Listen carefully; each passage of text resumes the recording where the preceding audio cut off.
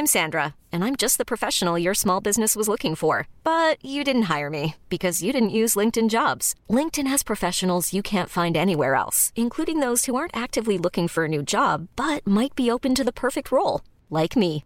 In a given month, over 70% of LinkedIn users don't visit other leading job sites. So if you're not looking on LinkedIn, you'll miss out on great candidates like Sandra. Start hiring professionals like a professional. Post your free job on linkedin.com/achieve today.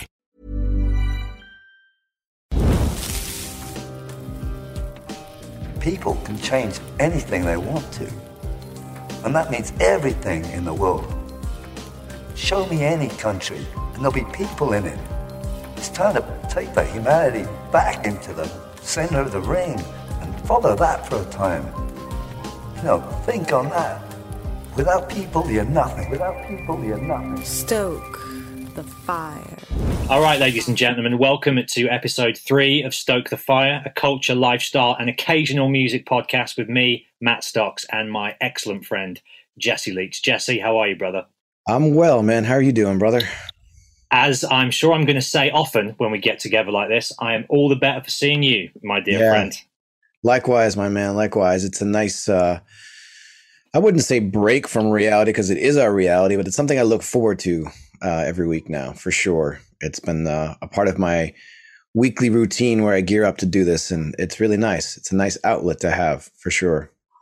Well, I don't know whether you've noticed this, but I've really felt over the last few weeks like we're in a new dawn. And the weather is obviously a big part of that. Spring is very much, not all the time, but often now here in the UK. The sun's been shining, it just feels really like bright and fresh and crisp out. This podcast, I think, is a huge part of that for me as well.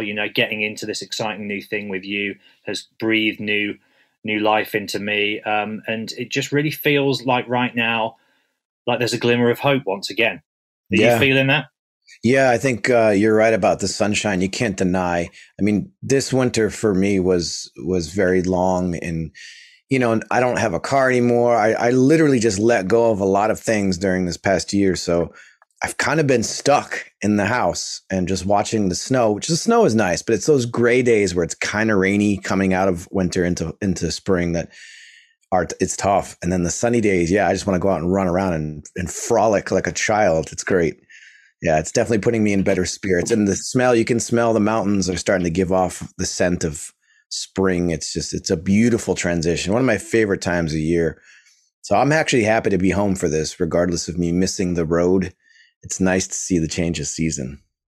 Well, you've been actually busting out the real life fire pit as well, obviously, because this is, for the time being at least, a Zoom-based podcast. We can't actually sit around a fire, but that is very much the theme of what we're coming to this show with. But you, on the Instagram live chats that you and I have been doing through the Stoke the Fire Pod Instagram page, which if people aren't following, you should, because that's very much an extension of this show, Stoke the Fire Pod. We've kind of just been jumping on there, last minute surprise, to just connect with each other, take questions from people and connect with people that are, beginning to discover the show and follow us and get involved with it. But you've actually been busting out the real life fire. And I get fire envy every time I see it. Yeah, it's a beautiful thing. It's something that I do on my own anyway. So I figure why not start including people? And I also think it'd be a nice thing to add into those people who are subscribing and looking to get additional content. I like the idea of having an IG chat for sure, a free-for-all. But eventually, I'd like to invite listeners on to hang out with me via Zoom. I'll bring my freaking computer out and you can Zoom chat with me while I'm by the fire. I have no problem doing that as the weather warms up. It's a cool way to do things because you get to see the smoke and the fire, and I'm outside of my backyard. It's different than my crazy little studio here. But it's something I love to do anyway, and I'd love to invite people to do it with me. So the IG chat thing's been fun because I think people like it. You get people who are in cities, commenting like, oh, fire, how amazing is that? And it's something I don't take for granted. I love it. And another, as we've mentioned, that's one of the ideas where this podcast even came from. So it just seems, like it makes sense just to bring people around the fire, for real, actual fire.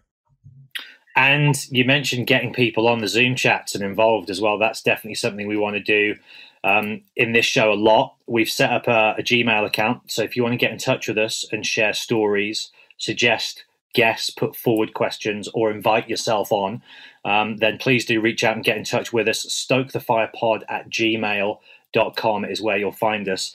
And just whilst we're... Side note real quick, don't plug your band there. Don't send us stuff like that, because I've seen that already. And listen, you can message me on Instagram or whatever, check out my band, but like don't flood our, with that stuff. Please. Appreciate it. Your band's demo can go to me on Instagram or whatever. I mean, you have to appreciate the hustle. There's a little bit of that, but this isn't a kind of a platform to plug records. Even for the big guests that we get on, even for established artists who we will have coming on the show soon, it won't always just be me and Jesse. But even when they do come on, and they may well have a record out, this isn't the place to be coming on and pitching and plugging, is it? This isn't what this show is all about. Yeah, we'll talk about art and music and movies or whatever. And, if we have an actor on, we'll talk about their films. But I like the idea of not having it specifically be a plug thing with dates and times and shout outs and all that stuff. I think we're more interested, and I'll do this myself, obviously, talking about the inspiration behind your music, talking about why that art was created, as opposed to doing a plug. Because there's enough publications, there's enough magazines, online magazines, people to do that kind of stuff. I have no interest in doing that. I've spent most of my life doing that kind of stuff, and it's just dry and lifeless. Like, I'd rather talk to the human, know what the human behind the artwork, where it comes from, the deep inspiration for it, the earth-shattering things that happened in your life. That's the kind of stuff I'm looking for when we have guests on. Amen. And me as an interviewer, I've always, taken that road as well. It's never about what angle should we take with this interview. It's about, let's connect. Let's discover why we're doing what we're doing, why we're here, the human element, the personal story and journey that we're all on. One thing I want to just touch on, Jesse, because you've sort of segued nicely into what we are going to talk about today there, which is indeed, your latest creative project. But plug my new record. When's it out? What's the first single? But before we get into that, just whilst we're still on this kind of glimmer of hope theme, I'm not sure what the lay of the land is in the US, but here in the UK, and don't get me wrong, I still have my reservations, and I'm not, losing my mind just yet. But a lot of festivals and tours and events are starting to get announced, confirmed, being put on sale, in many cases already selling out. And whether or not they go ahead this year or not, for me, is kind of irrelevant. It is just lovely to see people excited again, to see them optimistic and hopeful, even if it's a little bit overzealous at this stage and unrealistic. Why shouldn't people be happy, man? Because we've been locked down for a year, and just to have some kind of a glimmer of hope and watching people's reactions to that, for me, has been so life-affirming and encouraging. What's the deal stateside? What's going on over there? Is anything getting reignited just yet or not? Yeah, there's definitely talk of it. I've seen some postings about it, but I'm with you. As much as I'm hopeful and happy, because I'm all for it. I think as long as people are comfortable with it and you're doing it according to, what people are comfortable with, the guidelines, the 6 foot, whatever you got to do to get it done, let's do it. I'm seeing the shift up here where I live in the Catskills, the restaurants. We've been open up here with the social distancing and all that, but because we're seeing some of the places start to open, and Massachusetts was the first one to really sort of step forward and say they're going to be opening places for events, live events, music events, and to me, that's just great. And it also opens people's hearts for hope. I think that's what we need right now, with the turn of spring and with the turn of events. You're right. There has definitely been something in the air the past couple of weeks. It just feels like we're on to something new. We're finally shifting into a different part of our lives. And, I think we have to take one step at a time. It's good to be excited, but also, I'm not counting on Killswitch, for example, to do anything this year. I would be super surprised if that happens. I'm sure it's going to be, bigger events, people who have a little bit more money to burn that can afford to do, a show at half capacity or, whatever regulations they're putting out. But the bottom line is, it feels good. It's a nice thing to sort of see. And then, again, I can see the shift in people. There's excitement for the possibilities of the world opening up, even if it's just a little bit.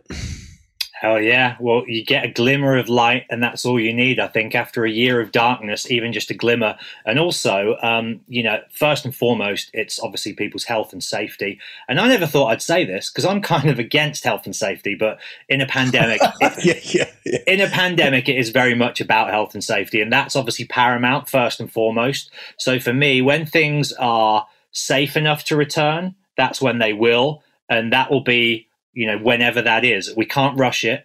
We can't rush towards it. We just have to sit back. And for me, it's all about making the most of the moment, even in the lockdown. And that's what I've been doing a lot of this year. That's what we've been talking a lot about. And as much as, it'll be great when things do return, live your life for today now as well. Don't think, oh my God, in 6 months, shit's about to get awesome. That's good that you're excited about 6 months from now, but let's also work on today and just get excited about life here, now, right? Yeah, exactly. That's why I tell people, because I do a lot of chatting on Cameo and on social media as well. And people are always asking me for advice because for some reason people think I got the answers. I don't. I've definitely been through stuff and I've learned and I've gained, a good perspective through my experience. The one thing I got to tell, to piggyback on what you just said is so important. On those days when there's a little bit of that hope and that shimmer, go out and do something. You don't have to go out and be around a ton of people to feel good. Like you and I, we plug this. I'm sure we can continue plugging it on every show. Get out, get outdoors, go for a nice, long, brisk walk. There's nothing like just getting your blood going because it actually fixes this too. That's a huge thing I'm a huge proponent of. When I'm feeling down or if my friends are feeling down, I'm like, have you gone out for a walk? Have you gone out for a jog? Go out for a bike ride? Go out for a hike? That shit is crucial. And now that the weather's getting better, it's even better. Just get outside. I urge you people, get outside. And nature is a beautiful equalizer. And if you can, if weather permits, please listen to this show outside. If you can get a fire going whilst you listen to Stoke the Fire, that's the dream right there. Light up the flames. Tag a picture, take a picture, tag us in it, Stoke the Fire Pod, Facebook, Twitter, Instagram. We'd love to see those coming in as the springtime fresh air starts to, sweep all over the world. We would love to see people kicking it around the campfire, listening to this show. That's kind of the dream, really, isn't it, Jesse? Yeah, get your Bluetooth speaker, light a cigar up, have a drink, and allow us to be the voices as you sit around that fire. That would be, that's the dream for us. We don't have very lofty goals except for we want you guys to enjoy this show. And if you can enjoy it around a fire, that's exactly what we're talking about here. You know what else we need to get done as well? We need to do some merch. I feel like now's the time. We've done a few episodes. I feel like we should at least just do like a limited t-shirt run or something just to get things going. Yeah. I'm also feeling like, because I'm sat here drinking away on my peppermint tea, not to be just a total shameless salesman, but we should get some little like Stoke the Fire, like those little prison style mugs that you get. Yeah, totally. Get some Stoke the Fire ones of them. Then when we're drinking on the show and people are watching via Zoom, they'll see it and go, oh, yeah, I'll get myself one of those. It's like that scene in Wayne's World 2 where they got all the labels and they keep showing all the labels. We can just constantly plug our own show. I do have a Wayne's World hat in here, but I can't find it. But yeah, we refuse to bow down to corporate sponsors. Exactly. It's our own brand, so it's not corporate. I rewatched those recently, man. Such funny movies, man. Mike Myers and Dana Carvey. What a great duo. Well, one of my favorite, not to detour too much, but we'll do this quickly. One of my favorite stand-up sketches ever is Dana Carvey. He's doing an imagined conversation between Paul McCartney and John Lennon in heaven. Yes. And it's about the state of the world now. He's like, what's going on down there, Paul? And he's, there's this guy, Kanye West, John. And he's like, and he talks about Kim Kardashian. Oh, is she kind of like Yoko? And he's like, no, she's an influencer, John. On and on and on. One of the best sketch routines. It's so good, isn't it? Yeah, it's fun when you can see an older comedian still be relevant and funny. I mean, comedy is just a huge thing in my heart because laughter is just great medicine. And you've got all different kinds of comedians. And he's just one that aged gracefully. It's those comics who just are funny. They don't have to try to be funny. That's just who they are. One person I always point to, and he's not hysterical, but he's just a funny guy. It's like Billy Crystal. He just walks. He is a comic. He just lives it. I love that. And Dana Carvey is one of those guys. He doesn't have to try. He's just a funny guy. And his impersonations are impeccable. He also does the routine when he's impersonating Barack Obama, George Bush, and Donald Trump, all three of them. And he does all three spot on. Yeah. Yeah, I know. Shout out Dana Carvey. They're making a new Wayne's World as well. Did you see that? No, I didn't. Have my reservations, but why not? Yeah, it's like the new Coming to America. I'm not sure about that one either. Eddie Murphy, old school Eddie Murphy is some of my favorite shit in the world. But, you know, that's Hollywood. They just rehash stuff and keep it going. So I guess we'll see what happens, right? Yeah, we're in the age of the remake, the reboot, the prequel, the sequel. It's like, why? Because, you know, with the whole Ghostbusters thing, people were up in arms. You can't have female Ghostbusters. Why not? I'm all for female Ghostbusters, but what I would prefer is just a new storyline with all the movies, rather than rebooting a franchise with different sexes in the lead roles. Just make a Ghostbuster equivalent for women that's a new thing, or whatever it is. Original ideas, Hollywood. Where are they? Yeah, it's lazy. There's a lot of laziness right now, just trying to cash in, I guess. You know, it's like that with the music industry too. You're rehashing a sound, you know, rehashing a band. Yeah, it's frustrating, but money, people like it for some reason, you know. Let me ask you this, Jesse Leach. When you and Adam D started Times of Grace, was there any idea in your mind that it was going to be a band even? Like, did you aim to tour or even like turn it into a money-making thing? Or was it literally just two dudes? I mean, I don't want to go too much into the first record because I feel like we could do a whole other episode on that another time, because we're in the here and the now. Yeah, looking forward. Well, episode 1 of the show was very much about our shared history, our friendship, and who we are. Episode 2 last week was about the events of the last 12 months, 2020, and how the maelstrom of madness that's gone on in the last year has informed perhaps this show and where we're coming from. And then this week, as Jesse said, is all about looking ahead, getting excited for 2021. And there is a new Times of Grace record on the way.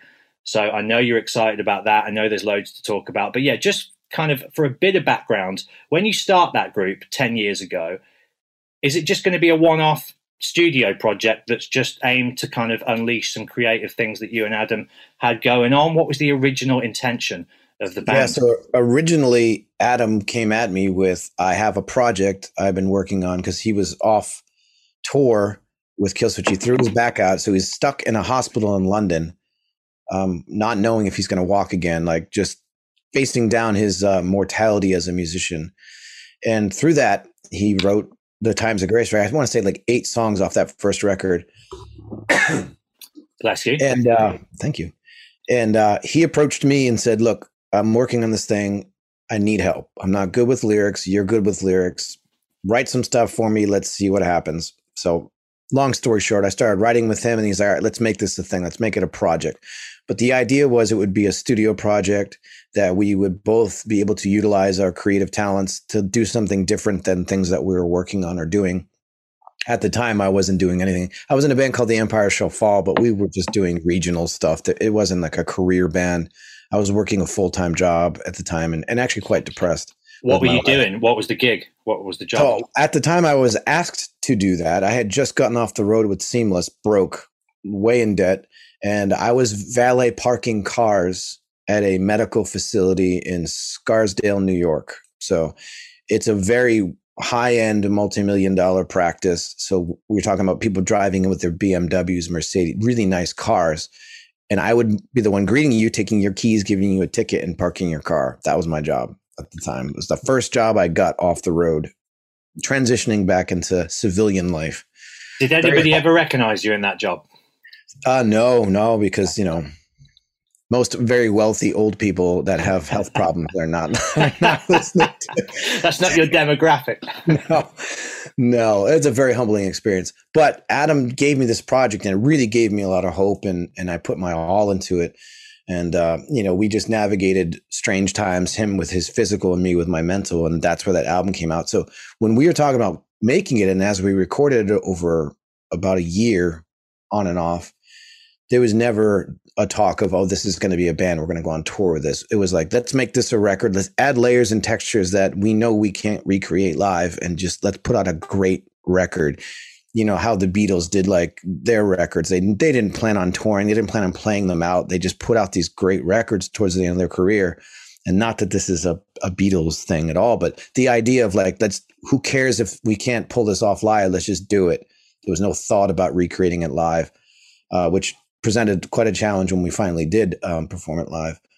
So it was just kind of out of necessity to be creative and to have a different avenue to write within metal, but also just allow it to be what it is without the confines of Killswitch and that whole thing. Because I was not in Killswitch at the time. I was doing my own thing. So it's kind of a cool, interesting way we got kicked off and started with that. Were you and Adam always in touch? Did you remain friends when you left Killswitch? Yeah, he was the one guy that, I eventually squashed it with him because there was a little bit of awkward blood because of the way I left. It was very abrupt because I didn't have the wherewithal. I didn't really know how to say I had issues and I was losing myself and depressed. But after all that was squashed, those guys are just generous and great. They're really sweet guys. But Adam was always there. I'd get a phone call from him or a text from him at least, I would say 4 or 5 times a year while they were touring full time. He would always reach out, or I'd get a phone call like 1 in the morning and he was drunk, like, Uncle, because they call me Uncle. And, I'm drunk. What are you doing? Why'd you leave the band, you asshole? Like just busting my balls constantly. So he's always been a dear friend and a brother. So, it didn't surprise me he reached out, but it definitely surprised me that he had written a record and he didn't want it to be a Killswitch record. That kind of blew my mind a little bit. And he thought of me. It's like, whoa, okay, cool.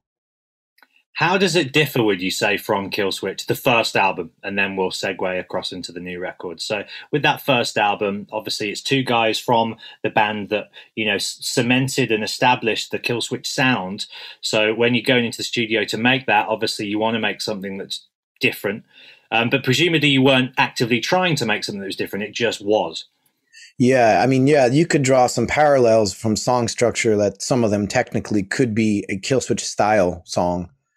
But I was really careful to add more yelling, different sounds that I didn't necessarily use a lot in Killswitch, and then sort of on the more slower, more rock metal type stuff, going into deeper parts of my voice, and Adam and I interchanging, going back and forth. He had a lot more presence on that record than he did in any Killswitch song, because usually he'll sing like a little segment of the song or the bridge or backup harmony. So he's been, peppered throughout Killswitch, where Times of Grace was the first time that he actually took the reins on some of this stuff and would take a verse and we'd trade verses. Or, on that first record, he even had, I believe, 1 or 2 songs that were really his that he sang.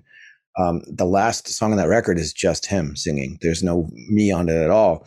So that was kind of a foreshadowing of what is to come on this next record. It was just nice to see him spread his wings creatively and right outside of the genre that we're known for, the Killswitch signature sound. So we definitely tried to play with that a little bit. And that being said, I think we did that even more moving forward. We were more conscious of that, really setting ourselves apart from not only Killswitch, but also that first record. Well, with this year, obviously there's been so much pain and heartache and negatives, but you do have to take the positives, and a couple of good things that have come out of this year for me and you personally. One being this podcast. I don't think this podcast, although we were discussing the idea of doing live Q&A evening with tours, to be able to actually sit down and start a weekly show, I think, as something that's come out of this year. And also, is it safe to say that this record, the Times of Grace album, probably wouldn't have come out this year were it not for coronavirus, because you'd be on the road, you'd be on tour with Killswitch, and you'd be all over the country and indeed the world, so there'd be no time to what was the record already done before the pandemic? So it was, that's what I was going to say. So the record has been done for a while. We did get it done regardless of touring. But, with having a band like Killswitch, which is our career, it's, the legacy band, the band that takes precedence over anything we do musically, having that in the forefront and having just released Atonement fairly recently prior to this, pandemic, this is, we are embarking on our first real headline tour for that record to work it. So yeah, this album would not have come out while we were touring. It wouldn't make sense. We'd have no time to promote it. People wouldn't pay attention to it as much, I don't think, if there wasn't some sort of a break. So yeah, potentially this album wouldn't even have come out this year, and maybe even not next year, maybe somewhere in the middle of next year, truly. So it's been a blessing as far as that's concerned to have an album that has been sitting there, because with the last record, it was the same thing. The album was done and it sat for like almost 2 years before we were able to legally and release it.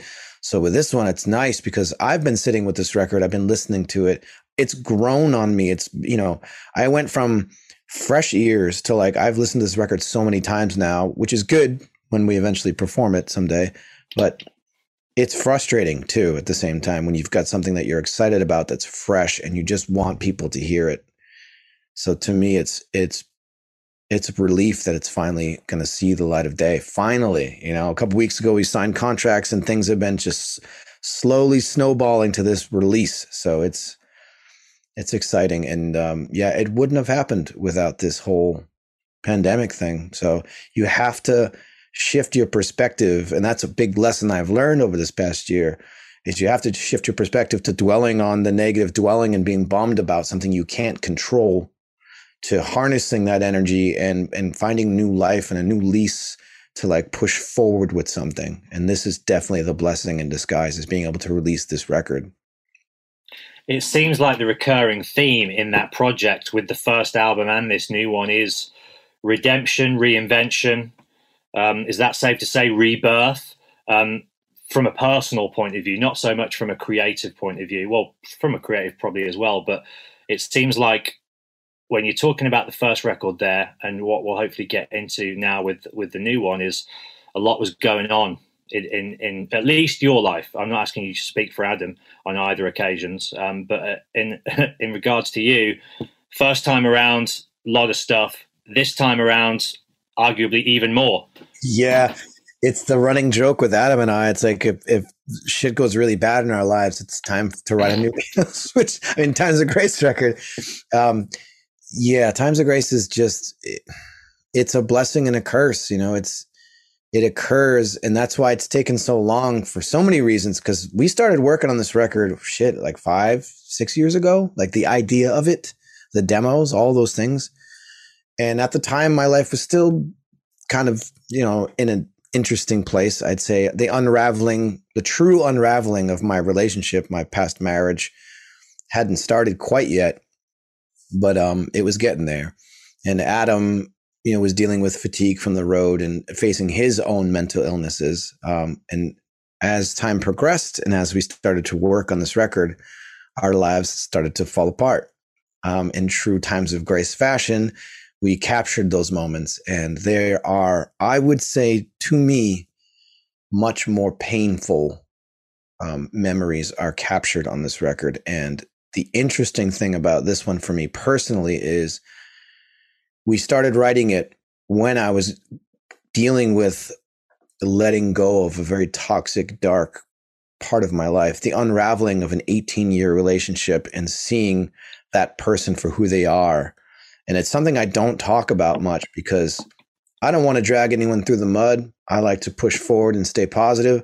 But the damage that had been done at that point was hard. It was deep. And I am proud to say I captured that stuff lyrically, poetically in these songs.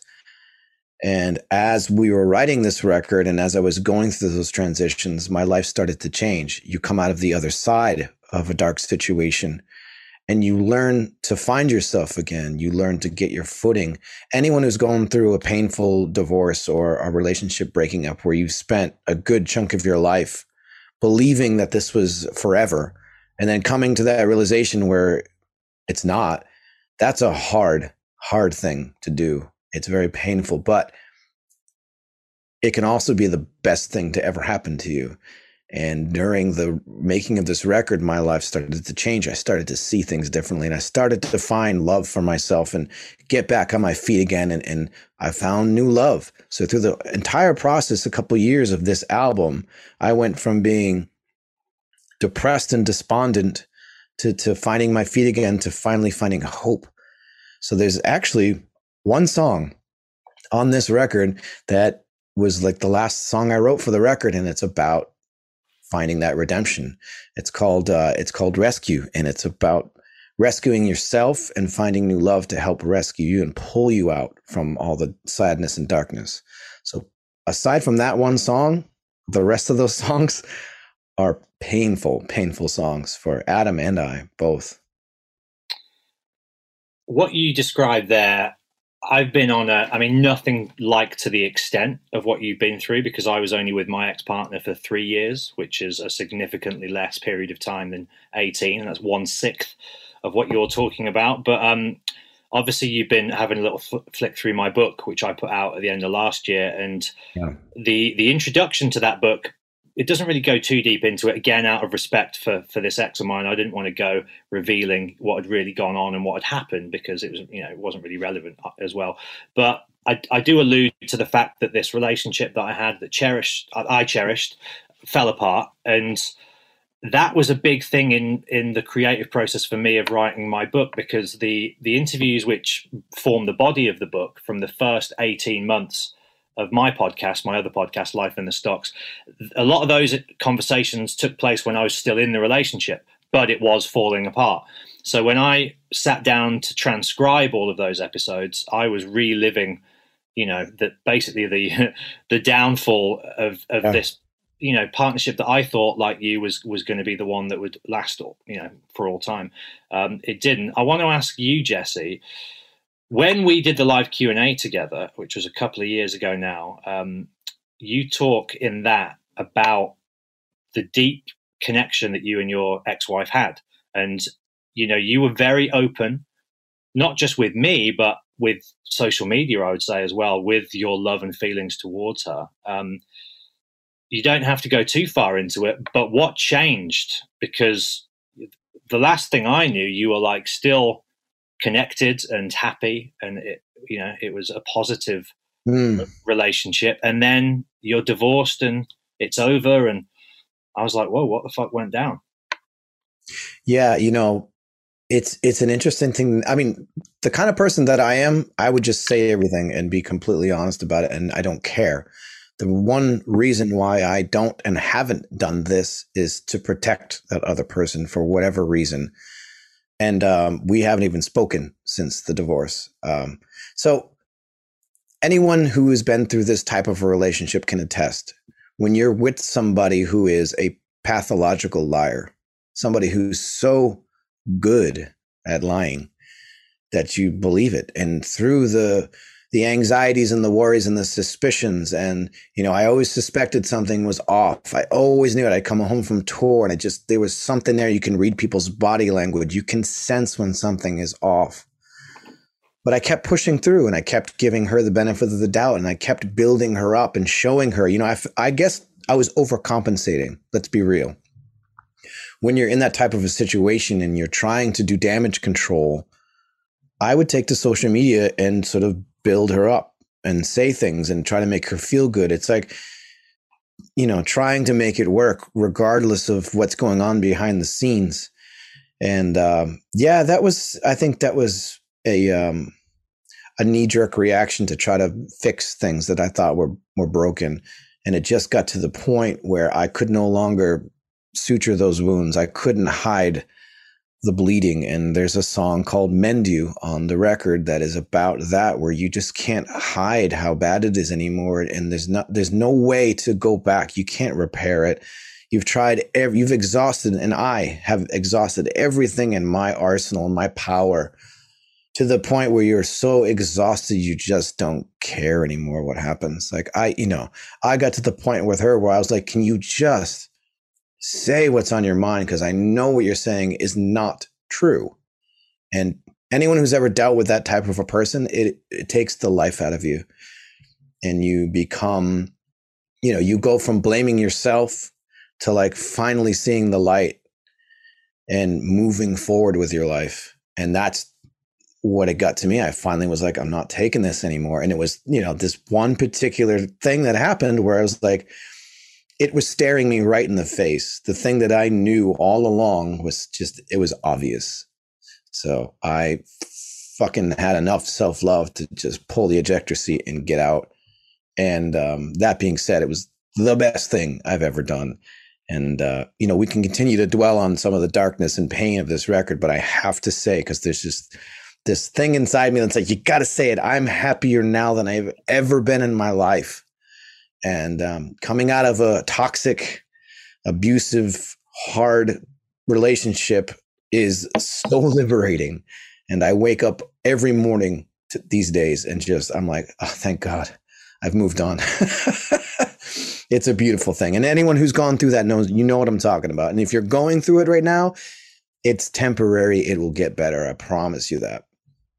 Yeah, I consider myself so lucky in that regard. I've had a lot of pain and trauma and bullshit in my life, but I've never been in a toxic relationship. I've always had fairly healthy, positive experiences, and they've just ran their course, and that's that. And my last partner, like, the breakup was perfectly amicable, and there was no fights, there was no shouting, there was no, maliciousness, there was none of that. It was, if anything, I kind of wanted more emotion than what I got, but it was quite an easy, just we both walked away and haven't seen or spoken to each other since. But yeah, I can only imagine what it's like to be, I guess you feel trapped, whether it's a physically abusive thing or an emotionally abusive thing, you feel trapped because, obviously at the moment, this is a slight detour perhaps, but I think it's a related side note, is at the moment we're seeing certain celebrities, I don't think we need to name them because you can just Google it, but there's certain high-profile musicians at the moment that are under the microscope because of their abusive, in some cases, criminal and deplorable behavior. And I see a lot of response from generally male people saying, well, if he was that bad, why did you stay with him? And I think people really don't understand, if they haven't been in that situation, how hard and near impossible it can feel to get out, right? Well, yeah, I think, that's a very valid point. And I think when you're dealing with someone who's got narcissistic traits and who's a pathological liar, that's a lot to navigate. And you're being manipulated constantly. So you get to a point where you don't know what's up and what's down anymore. So, a lot of people who do stay in these relationships, and, me included, you don't have a sense of wherewithal. You've been beaten into submission so much so. And, the abuse I speak of was not physical, because to me, physical is obvious. If there was physical stuff, I'd be like, I'm out. Easier said than done. I know for some people who have to deal with that, unfortunately, but it was manipulation. And I think a lot of times when you're dealing with people like the person you're alluding to, or people like of that ilk or that character flaw, the narcissism, they have an incredible way to twist things. So whatever you say to sort of confront them, somehow they have this crazy ability to twist it and put it back on you. And then you are the one somehow apologizing for even bringing it up. That's a mind fuck on some whole other level. And when you've dealt with it over and over again, you stop seeing it. You stop seeing that this is a toxic trait. This is something that is, being spun on you, and you start to believe the lie. So you start living the same lie that is being perpetuated, and you don't even realize that it's toxic or abusive. And there's a certain amount of charm that goes with that. I have found when you're dealing with narcissistic behavior, those people who are narcissists, they're a lot of the times very clever, likable people that when shit's going on behind the scene and you're dealing with it, the people that are dealing with them on the outside world, whether it be social media or your circle of friends, are seeing a completely different person.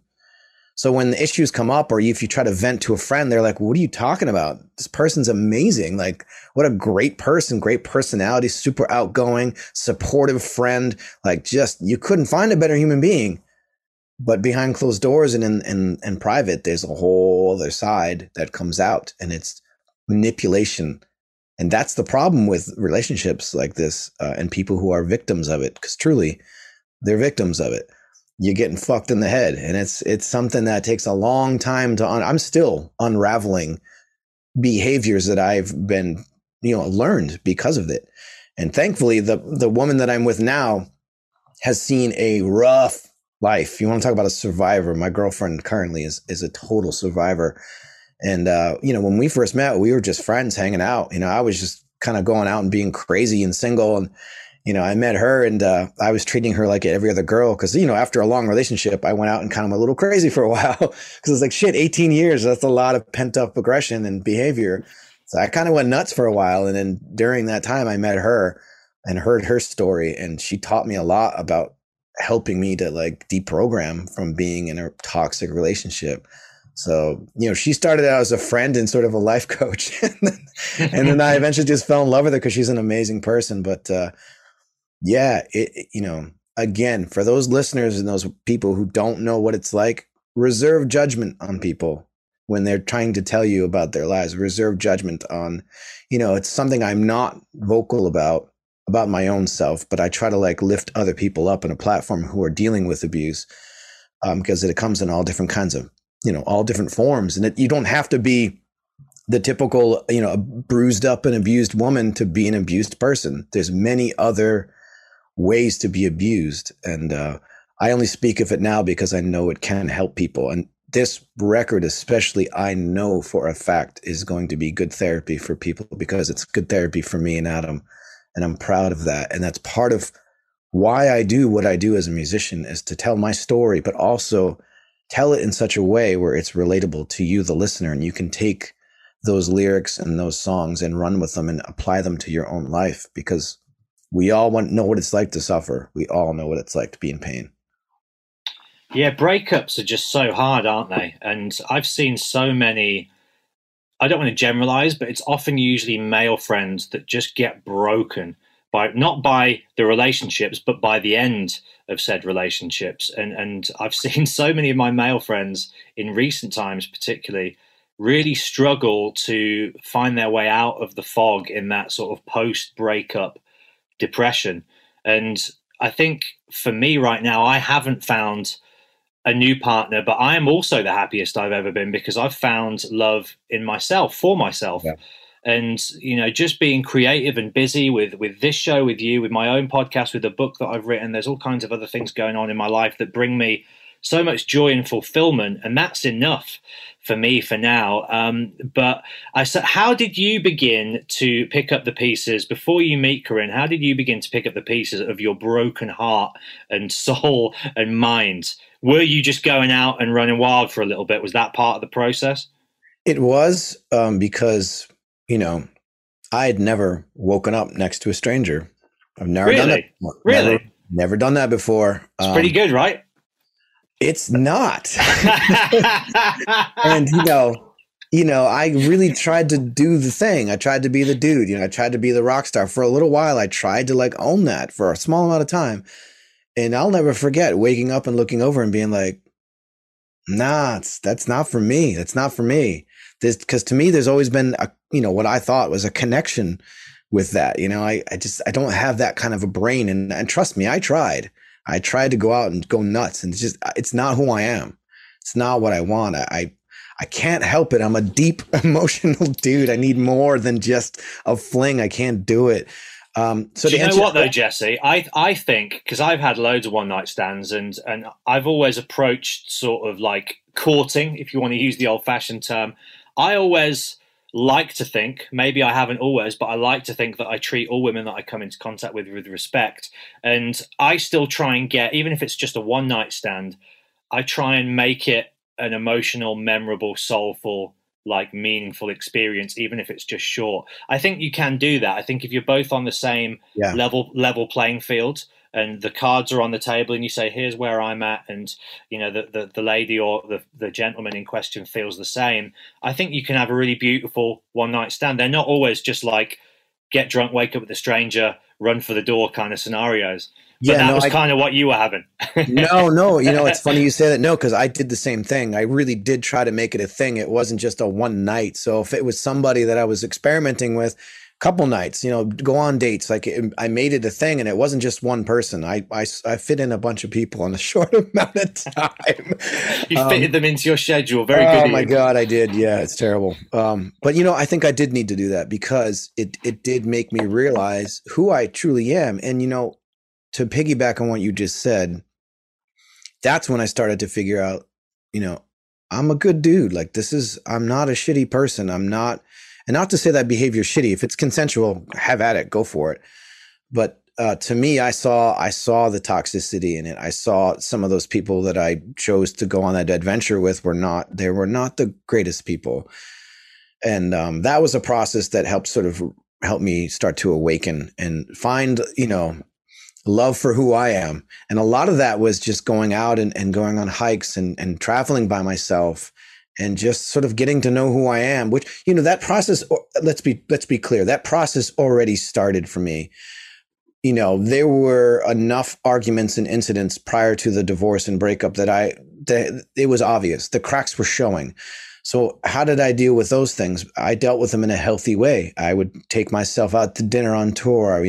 If I was, I'll never forget this. We had a couple days between tours and I took myself on vacation, just me, and treated myself in Hawaii of all places.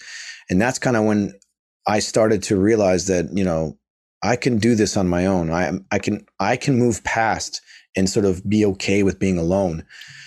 So that took a long time to sort of work up to. But after the divorce and after my little period of whatever I was going through, I started to feel okay being alone. And that's when I moved up here to the Catskill Mountains and got my own place, a nice 3-bedroom house as opposed to a 1-bedroom apartment in the city.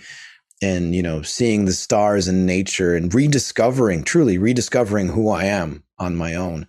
And that's when I started to find my footing and feel good. As much as I was lonely and hurting, it was refreshing to not have to deal with bullshit anymore. The buck stops with me. There's no more weeding through lies and manipulation. It was like a breath of fresh air. Like, oh, here we go. Okay, cool. Life makes so much more sense now. I don't have to deal with this shit. So yeah, I think it's a matter of rediscovering who you are is really important. I've been really enjoying that over the last few years, and I wasn't in a toxic relationship. My ex-girlfriend was perfectly lovely, just didn't work out. But for me, the joy of the last few years has been discovering who I am and what I want. And when there's nobody else in your life, as you say, it's not overcomplicated. The buck stops with you. And sometimes that can be difficult. And I guarantee a lot of people out there in this last year, with the removal of distractions and places to run and go to and avoid your problems, avoid your issues, we've all been faced, I think, all of us, all over the world with, right, who am I? Do I like this person? Maybe I need to make some changes. And change is always difficult and hard. And admitting that is often difficult. And I think we've all, across the board, been in this period of readjustment, reevaluation, rebirth. Seems to be the theme of the last year for so many people I've spoken to. But I do genuinely believe it's all about you first and foremost. And you can only be in a good relationship and be a good partner if you love and respect yourself and you're in a healthy place in your mind on your own. Only then can you give and receive love healthily with another. Well said, 100%. And to piggyback on that, which I can relate this to the record, I can also relate it to, life moving forward, is having those moments of quiet and alone. Like, how often do people shut the music off, shut everything off, and sit with yourself? And this, I know for a fact, this year has allowed some people to do that. And that's why relationships have fallen apart. That's why some people are going through these major, major changes, among other things, struggling financially and stuff, which is a whole other topic. But and homeschooling and all the stress that comes with that, and losing work, and minefield. It's just, so you have to navigate those things. But the one thing I will say that is super important is solace, catching up with yourself. And that's a luxury for some people if you've got kids or whatever. But I do that with myself. I have to do it at least once a week, go out for a walk and just be by myself. I'll bring my headphones, but sometimes I don't even put them on. I just listen to nature. I listen to the wind and allow my brain to sort of catch up to who I am. And, when you've been in a crazy toxic relationship, you start to unravel, and the unraveling can be painful. It can be really hard, but you face these deep truths. And through that, the healing that happens is incredible. And you find moments of joy, like there's always a light at the end of the tunnel. You just have to believe that there is.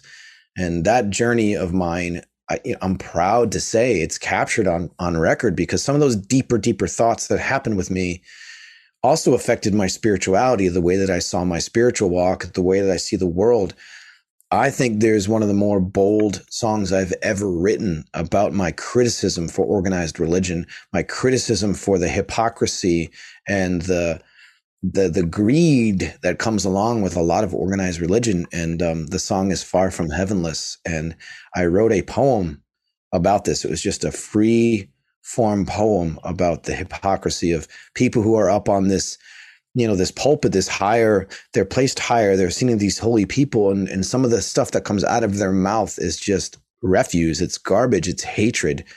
And you're talking about, a religion or religions where you're based upon love and God being of love. And it's this double speak of love and then judgment. So, during those quiet moments of reflection of myself and my soul and moving past, a dark relationship, I sort of redefined my spiritual walk in the meantime. And that's also documented on this record, the realization and the eye-opening of not just me as a person and a human being, but me as a spiritual being as well. Yeah, I was going to ask you about that because the First Times of Grace record has faith as a recurring theme throughout the album. I was going to ask to what extent faith and spirituality plays a role in this new one. And I'd also like to just, for further down the line, definitely state here that I would love to get into those topics in great detail with guests, people of different spiritual walks of life with different beliefs. That's definitely a topic for me because I'm a spiritual person, but I don't subscribe to any religion. I don't really know that much about many religions because I didn't grow up in a religious household. I know you did, so you have a lot of experience with it. But that's something I would love to go and explore in greater detail down the line. But just as a broad theme, is that in this record as well? Absolutely, yes, it is. Yeah, it's a tricky subject to navigate because it's something that's different for everybody. You've got people, and I grew up this way, so I know I can speak from experience. You've got people who are taught, who are bred into a specific religion. Mine was Christianity. Being the son of a minister, you're bred into it. So it's taught to you from a very young age, since the beginning. So you're indoctrinated into it and you can't see out of it. And some people see that as refuge and safety and comfort. And you know what you believe, you don't question it, and life is good. And that's good enough for some people. I say, if that's the way you are and that's how you want to be, more power to you. I think that's great. As long as you're not harming people, and the problem that comes along with that is the judgment and the hypocrisy of it, because not everything that you're taught or those set rules and standards apply to everybody. You're talking about a doctrine, in this case, we'll be specific and say the Bible, because you could talk about the Quran, you could talk about, the Torah, all of these things. The Zionist religions are kind of all coming from the same place per se, which I know is blasphemy for some people, but those rules and those ways of thinking are ancient technically. So how do you apply them to modern?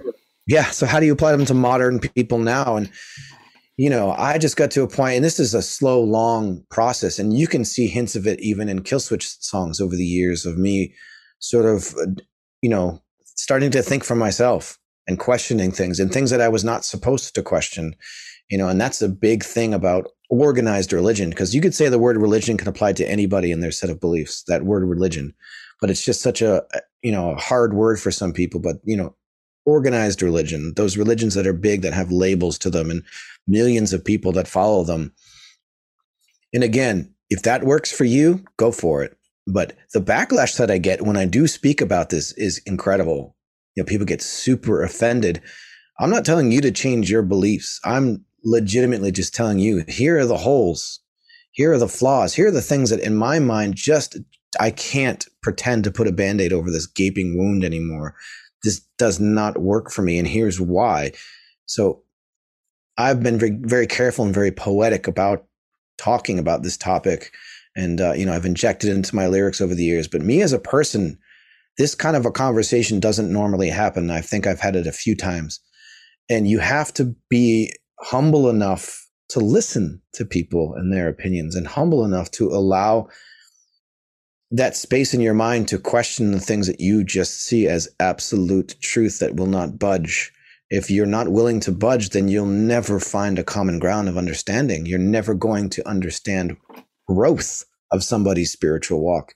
And for me, I've done an immense amount of growth because I've finally dropped my guard and let go of these things that I used to cling to.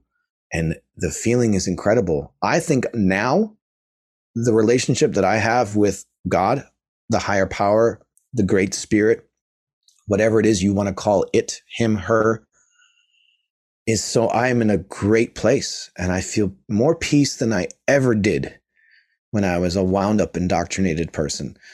And I'm open to other people's stories. And I like talking about this. If you're able to like not be angry and emotionally charged when you talk about religion or faith, you can find some profound things about each other.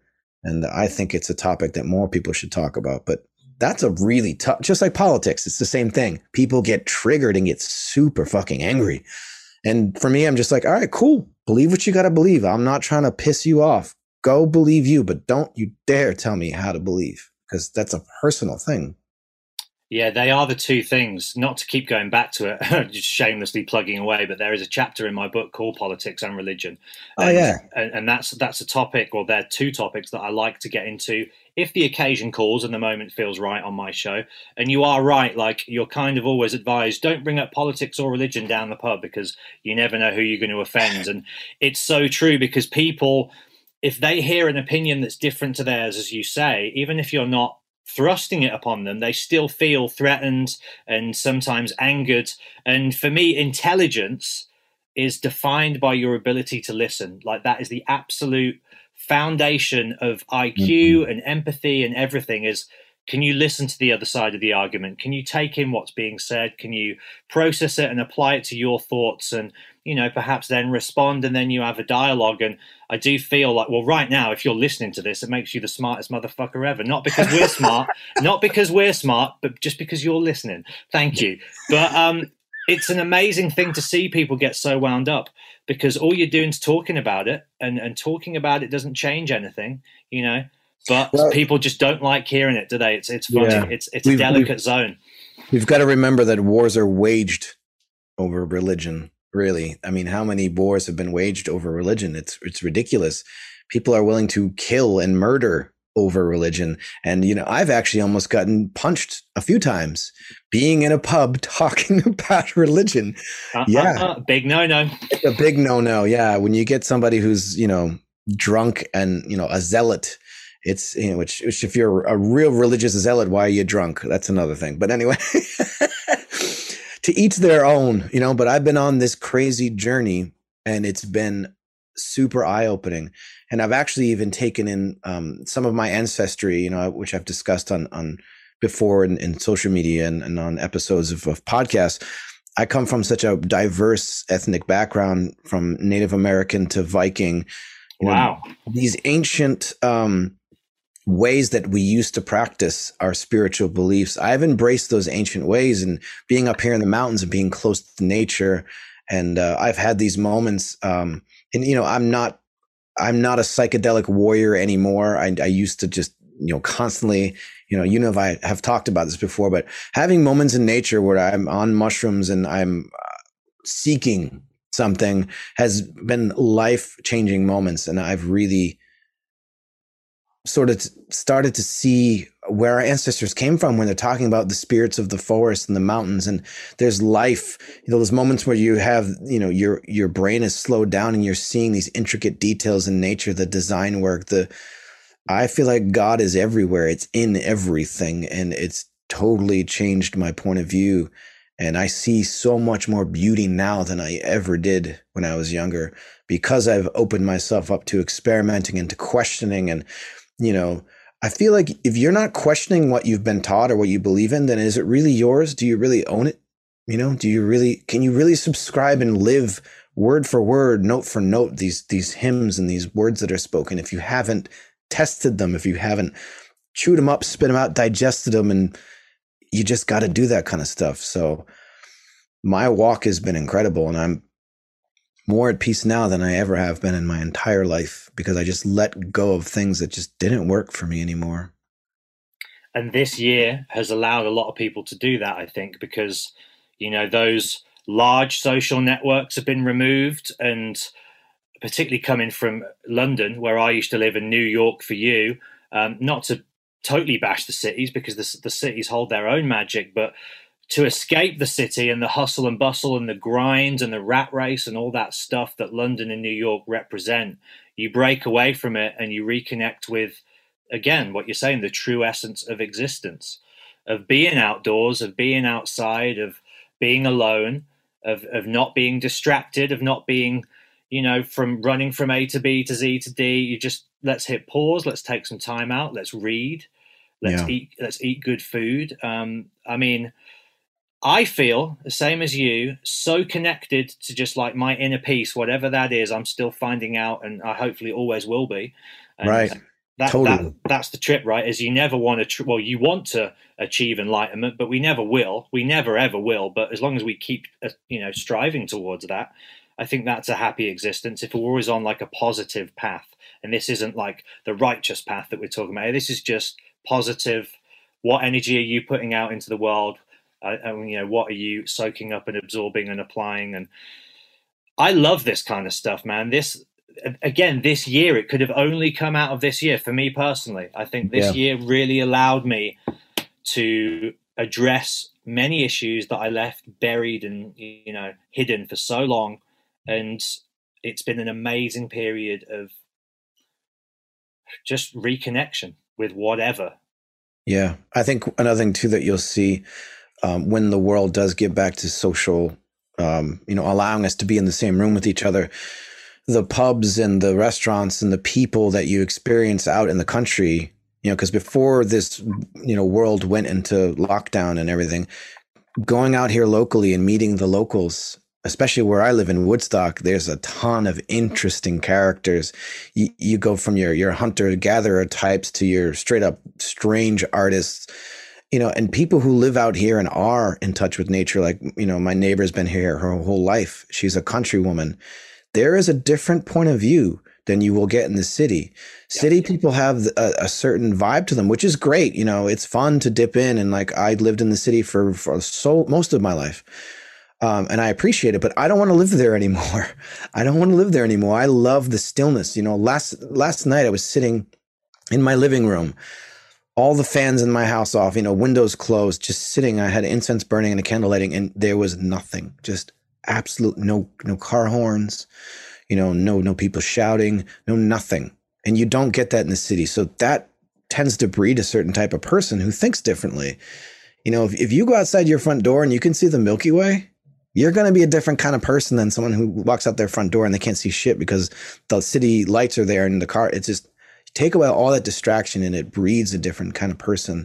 And I really thoroughly enjoy my conversations back when the world was sociable with people up here. And that's something I'm looking forward to you seeing. I'm not sure how long you'll be in the country when the world goes back to normal, but country life ain't so bad, man. It's the people are different. And, that being said, I've had some interesting conversations about religion with some real hardcore people who are super into Christianity. And I'm still open to that. My dad is still very much, he's not a minister anymore, but he's still very much a Christian. Both my parents are very Christian, God-fearing people. And we still discuss things. They, as much as they would love for me to like stay in the faith, they're open to talking, and I'm not afraid to talk to them. And I've had some great conversations with my dad, who I will give him and my mom big, huge respects for allowing that conversation to happen. Because sometimes in families, if you were born and bred into a religion and you defy it and you question it, there's anger, there's divide. People will get shunned. Like, the family can divide over this. And through discussion and growth, I've been able to talk, and I'm still open to hear what people have to say. Like, I haven't made my mind up. This is who I am. Like you were saying earlier, there's no period on my sentence. I want to continue to grow and to become who I am. And part of that growth is country life. It's like country people, man. I can't wait to get back to a scenario where I can sit elbow to elbow with somebody at a bar and do this and talk about life, the deeper things, because it is a taboo subject. But if you get into that conversation with the right person, it can be amazing, an amazing couple hour long conversation with somebody you don't know. And when the conversation ends, you know that person really well. I love that. And I miss that about country life up here. Well, how about this? I was out with my dad earlier, and he said it feels like it's the only thing he can liken it to right now, the feeling in the air, which is palpable. It feels like what it must have felt like at the end of the war, you know, with the reawakening of social activities, and people are starting to feel once again like, oh, life is allowed to happen again. Remember life? Yeah, it's not too far away now, and almost like we've been cryogenically frozen for the last year, and we're all coming awake. And I can only imagine the feelings of connection and euphoria and excitement, and as you say, like when you can sit down up close and personal with somebody down the pub again that you haven't seen in all this time. I'm just tripping out thinking about it. Like, of course, as you said, we want to get back on stage, we want to get back to shows and all those things, but one step at a time. And really, for me, I'm just thrilled to sit down with people like we're doing now and be like, what about this last year, huh? And do you know what I mean? Can you imagine the conversations that are going to take place when we run into friends and even acquaintances and, dare I say, strangers, and be like, well, I've been in lockdown for a year. You have too. I know that. We've got a year to catch up on. When's that ever happened before? You might not see a friend for a year, but there's a hell of a lot to catch up on when the world does reopen. And that, for me, is such a thrilling, exciting prospect. Like, there's been some real fucking pain and hardship and heartache and a lot of death. And my heart goes out to anybody that's been directly affected. I've got a few friends that have lost parents, and it's been awful.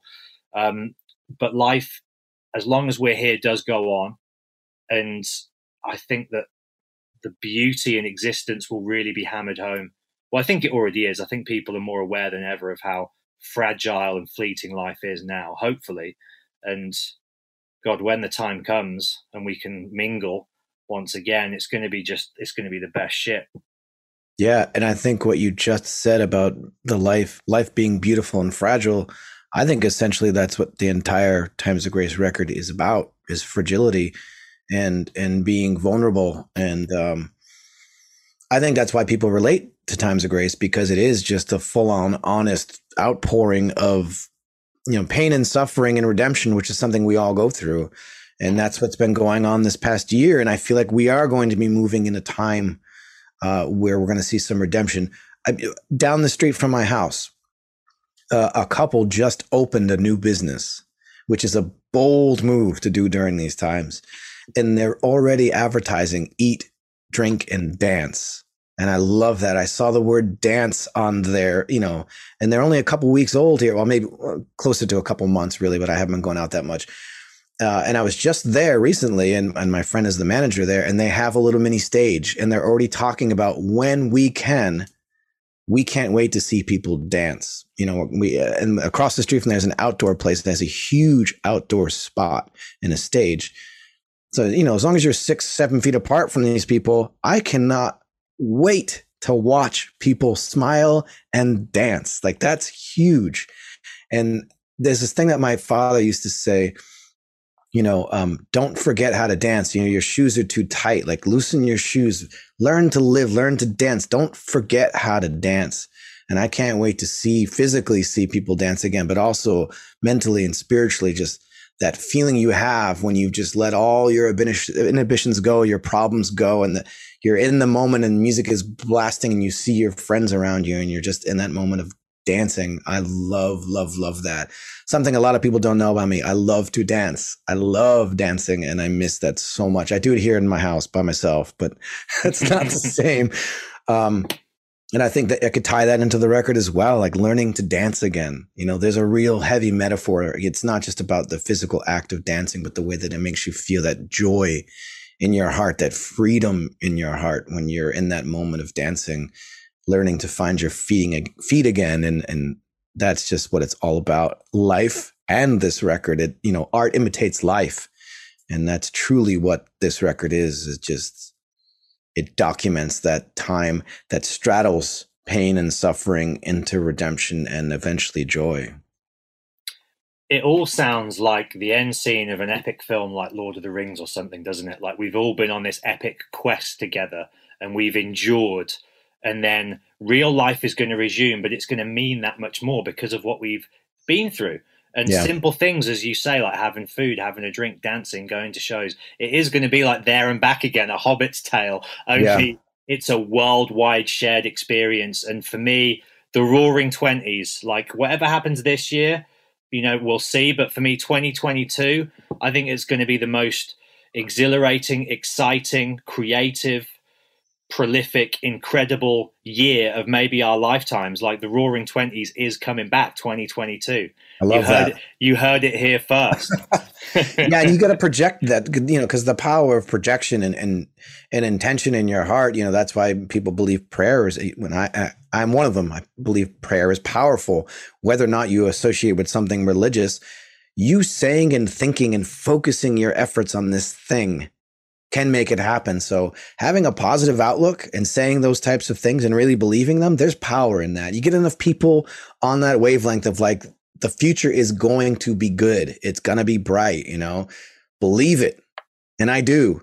And I know other people do. And that's infectious. That's a great energy to like push onto people, you know, like things are going to get better. They already are getting better, and they're going to continue to do so. But yeah, the analogy of the Roaring 20s, I love that. It's just that's a good theme for maybe the first dance party could be like a Roaring 20s dance party up here. Have you ever seen Broadwalk Empire?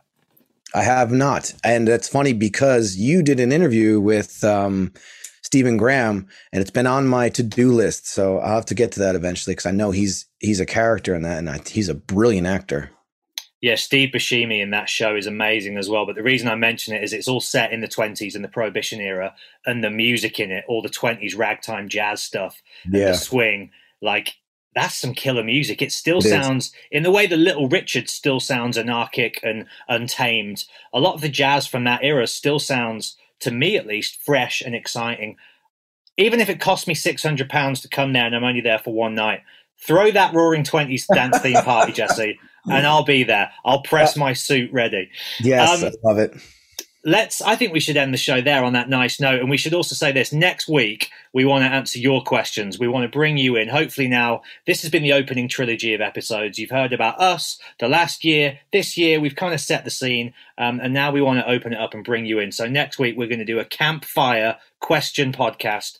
And you can get in touch with us via the email, stokethefirepod@gmail.com. Follow us on social media as well. We'll do some posts and you can comment on there and share stories, as we were saying earlier on. Anything you want us to bring up, touch upon, discuss. You can ask us anything. And hopefully, if the first one goes well, not only can we do, regular campfire question themed podcasts, but we can also start bringing people into the Zoom chat on the show. Yeah. And really connect with people in real time, because there's something to be said for that on-air feeling of actually it being now here. Questions are great, but eventually it'd be good to get like real life, not just artists and guests, but listener guests on the show. Yeah. I think if you've been with the journey with us so far, first of all, thank you for sticking it out and hanging with us and seeing how we're rolling this out. But it really truly is just an introduction of us. And now we really are turning our sights towards you as well. We will have guests, like Matt said. I look forward to that because I'm sure we'll have some great guests. But I really, truly want to see how this, we've already gotten some good stuff, but continue to do that. Keep feeding us your ideas, your thoughts, because I think, you're going to just make this better. It's all about you, that reciprocation of host versus audience or band versus audience. That energy is what we're trying to replicate in any way that we can through social media and through Zoom, but you are definitely a big part of it. So please reach out to us and let's make this what it potentially truly can be, a great podcast. And that community vibes, as we've been saying from the start, we want to stoke that, strengthen that, encourage that. Dude, when the record is out, when the Times of Grace album is out, I know you can't give a release date or anything yet, but when it is out, maybe we could go through and do like a little more in-depth dissection of the record, maybe even like a track-by-track guide, and we could just go through the record, talk about the inspiration behind the lyrics, the song structures. Obviously, we can talk about Adam in more detail and collaborating and working with him. Are you up for doing that? Of course, yeah. I think it'd be a great idea. Hell yeah. Cool. All right, dude. Well, until next week, I'll see you and you'll see me, and hopefully we'll hear from all of you listening at home as well. On next time as well, make sure you're listening outside by the campfire. Send the pictures in and keep the fires stoked. Yeah, man. I love it. Thank you guys. Appreciate it. And Matt, another good one. Another one down. I love it. Let's keep it going. Keep those fires stoked, brother.